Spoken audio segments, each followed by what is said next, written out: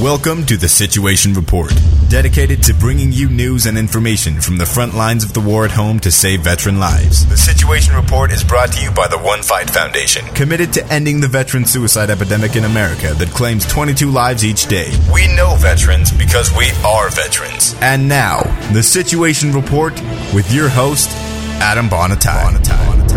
All right, so we have a great opening episode here today. We are welcome Matthew Brown to the show. Matt was a Marine who fought in Iraq. How many times did you fight over there, Matt? I was actually only over there once. I wasn't in the Corps long enough to get multiple deployments like everyone else. Yeah, well, we're going to be talking about what exactly you did over there, and I think everyone's going to agree you did quite a bit. So let's get right to it here. Matt, can you tell us a little bit about your time in the Marine Corps as far as the years you were in, what you did, and when exactly you did deploy? Sure, no problem. I was one of the lovely people that enlisted after 9/11. September 2003 is whenever I left for boot camp directly after my senior year summer. Took the summer off. Did the typical Marine Corps boot camp, all 13 weeks of paradise. And then went to the School of Infantry, Camp Geiger, that lovely, lovely place. And then ended up, after School of Infantry, ended up going to Camp Lejeune to be in 1-8 Alpha Company. So that'd be 1st Battalion, 8th Marines? Yes, I'm sorry. Most people don't know the vernacular. I was a machine gunner, 0331, and I got put in Weapons Platoon in Alpha Company. And that was about April time frame, and then found myself on a plane to go to Iraq in end of June. So for those that don't know, and let me disclose here, Matt and I actually deployed together to Iraq there in June 2004. Matt actually did some work for me as a machine gunner. So we went to Fallujah in the beginning of November to prepare for that fight. Is that right, Matt? Yeah, about that time frame. That was actually our second time there. The first time was actually very uneventful, really, which was lucky for us. Right. So, and now Fallujah, for those that aren't familiar with, that's a large city in the Anbar province, home of two extremely large battles. The second one in that November of 2004 was one of the largest urban combat engagements the United States has ever been imparted. And Matt, you were wounded there. Can you tell us about your injury and what actually happened? Sure. Yeah. We were receiving small arms fire in the mid-morning of November 11th. And I was going in to a room to assist with the suppression. Being a machine gunner, that was my job, was to suppress snipers and other fighters so everyone else could get better position on them. And as I went into the room, an RPG blew up the barrier, and I hit the floor.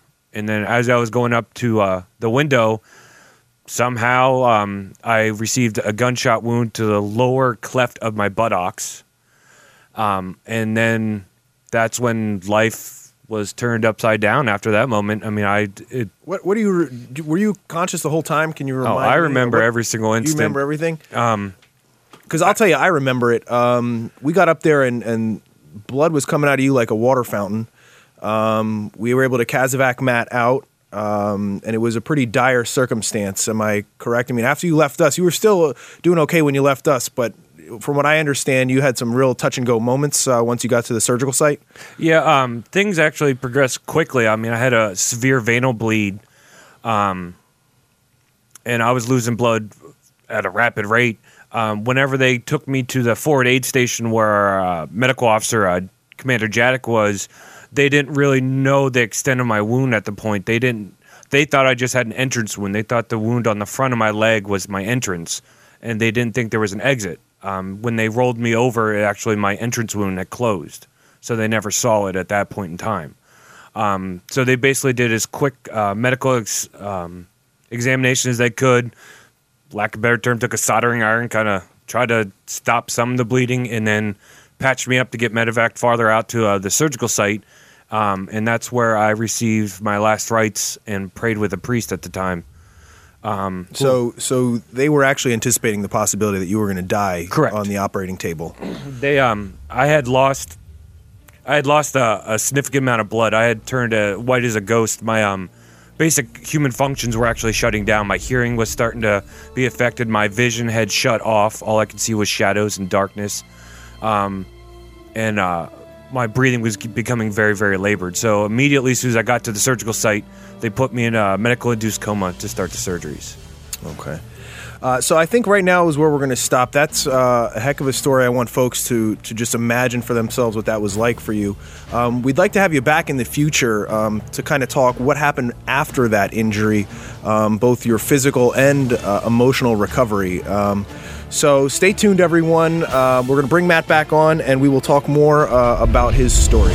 You've been listening to The Situation Report with Adam Bonatai. Visit OneFightFoundation.org or follow the One Fight Foundation on Facebook to learn more about how you can join the fight. Help put an end to veteran suicide. One life and one fight at a time. OneFightFoundation.org. This has been a Steve Mittman social media creation. Steve Mittman, socialmedia.com.